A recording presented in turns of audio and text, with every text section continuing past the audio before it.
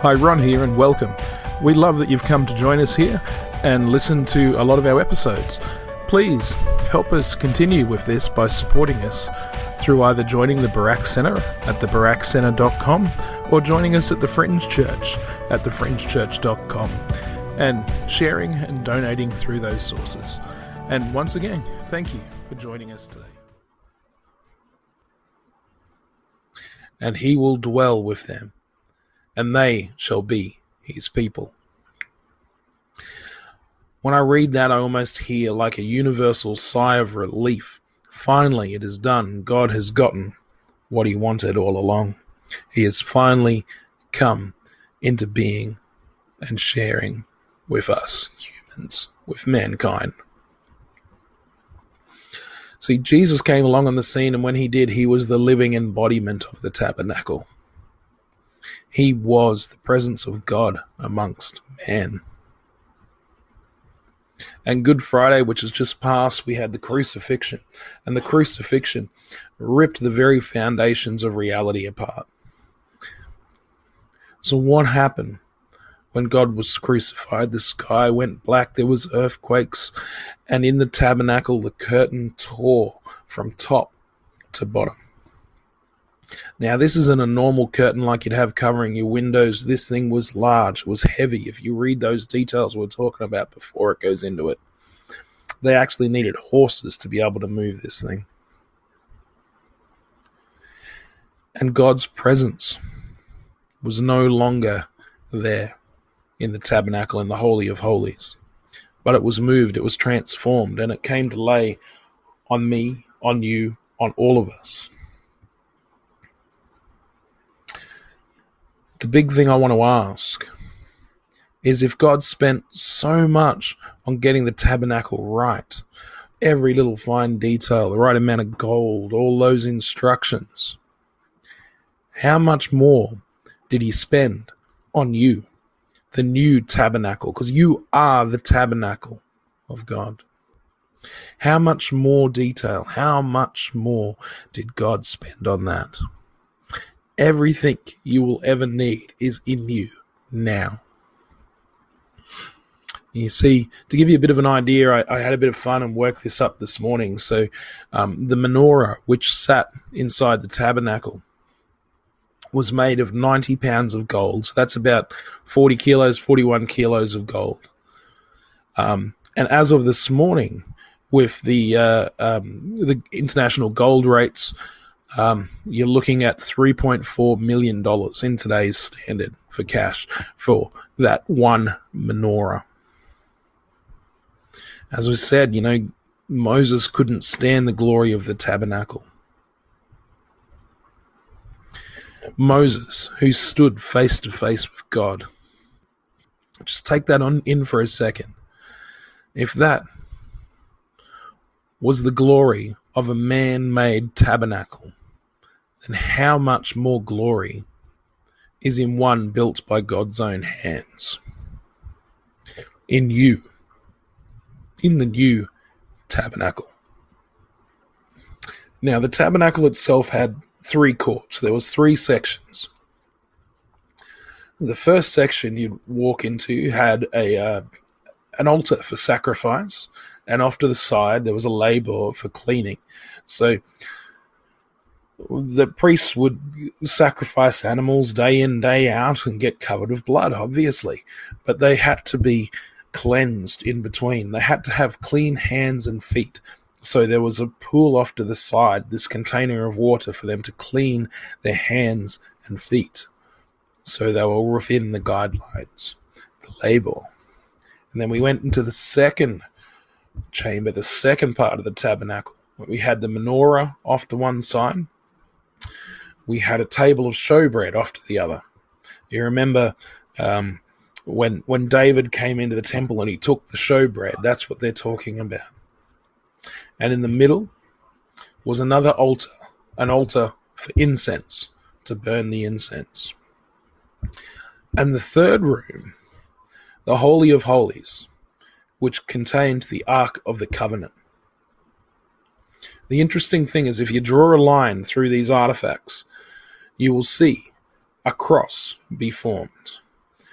through the sacrificial altar, through the table of the incense offering to the Holy of Holies, and from the menorah, through the table of incense, over to the showbread. It will form a cross in the tabernacle, except for the laver, the place where they wash the blood off, which would have been filled with water and blood, which is exactly what poured out of Jesus' side when he was stabbed with a spear. The cross is in the tabernacle. And that's not all. There's more to it too. So there was 3 gates. The first one you walk through, the second one, the third one to go into the Holy of Holies. So the first one you went through was called the Way Gate. The second one, the Truth Gate. And the third one, the Life Gate. The way, the truth, and the life. We've heard that before, haven't we? And the priests ran the tabernacle. And they would do their sacrifices. They would do the incense offerings. And once a year on the Day of Atonement, with all the incense in the air, they would come into the Holy of Holies, which is where God's presence sat. But the problem was that the priests who ran the tabernacle were getting very wealthy of everyone who came to make sacrifices. I think one of the main reasons why they wanted to kill Jesus was he was standing up to them against these priests getting wealthy of spiritual guilt. Now, we wouldn't see that today, would we? Not in our churches. And the 3 courts, the 3 different sections, stood for the parts of the human life. So the first one was the human body. The second one, through the truth gate, the human mind. And through the life gate, the human spirit. So you can see that we are the tabernacle of God. You are 3 in 1. The representation of God through mind, body, spirit. So I'll read for you Exodus 19, 3-6. Then Moses went up to God, and the Lord came to him, the mountain, and said, "This is what you are to say to the house of Jacob, and what you are to tell the people of Israel. You yourselves have seen what I did in Egypt, and how I carried you on eagle's wings, and brought you to myself. Now if you obey me fully, and keep my covenant, then out of all the nations you will be my treasured possession. Although the whole earth is mine, you will be, for me, a kingdom of priests and a holy nation. These are the words you are to speak to the Israelites." So who were the Israelites? The Israelites were a race of people, the holy race, the race of people who represent us. The Israelites were the people who were in captivity for 430 years, making pyramids and building up Egypt.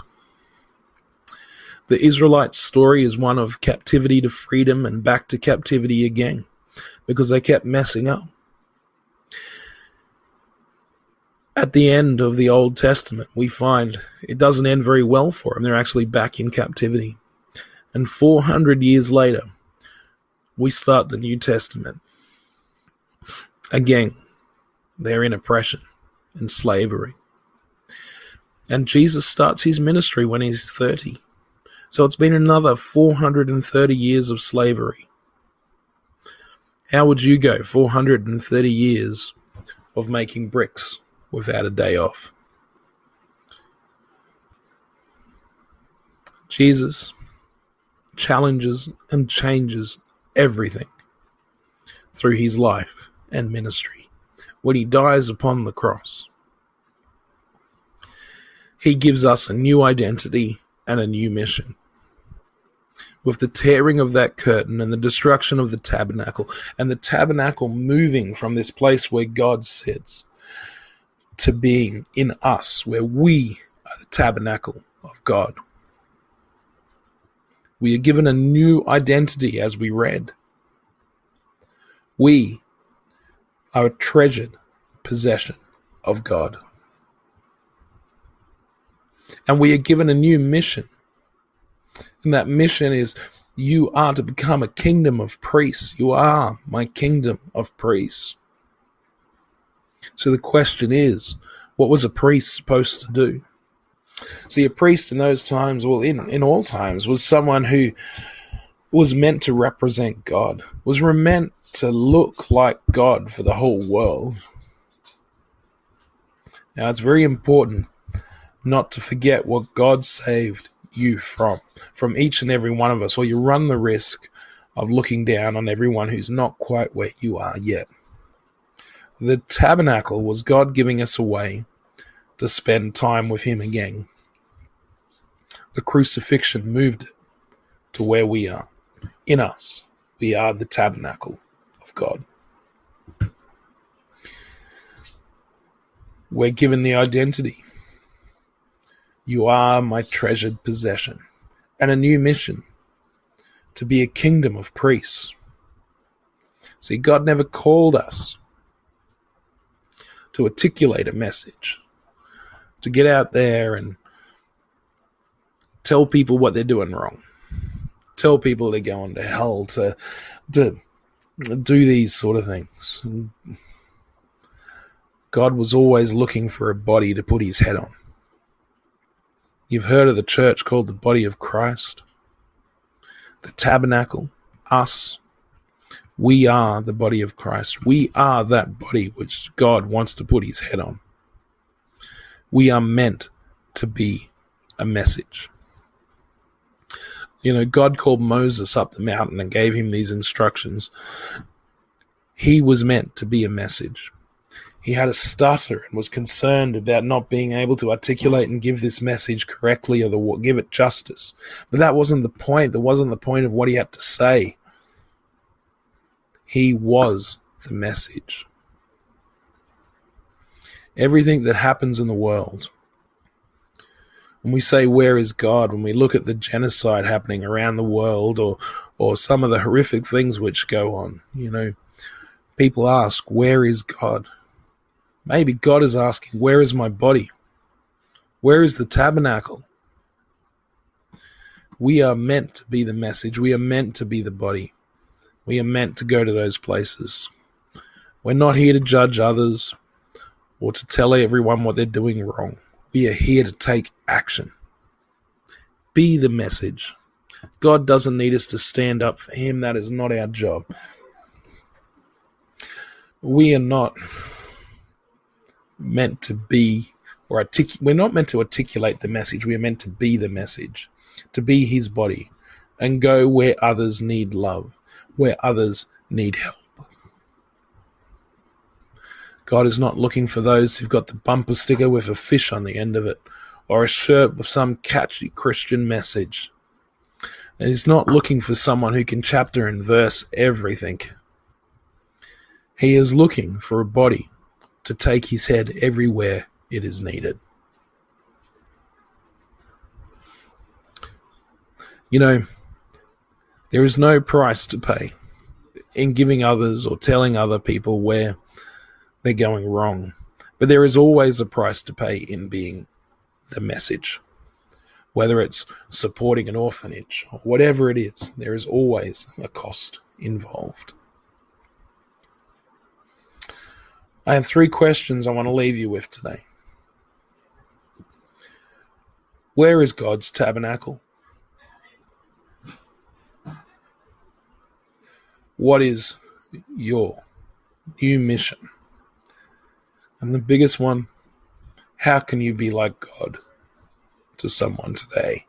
How can you represent Christ to someone today? It doesn't have to be huge things.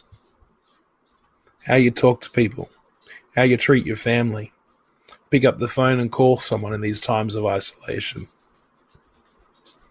Do something. Well, I guess we'll finish with a little prayer, but that's kind of a rundown on where we went tonight. Let's just keep it simple. Father, we offer ourselves as a living sacrifice through Jesus Christ, your Son. Send us out in the power of your Spirit to live and to work, to bring you praise and glory. Amen. We'll talk again soon. Thank you for listening to another episode. And please, don't forget to sign up to the barackcenter.com or thefringechurch.com and help support us so we can reach many more. Thank you again for joining us today.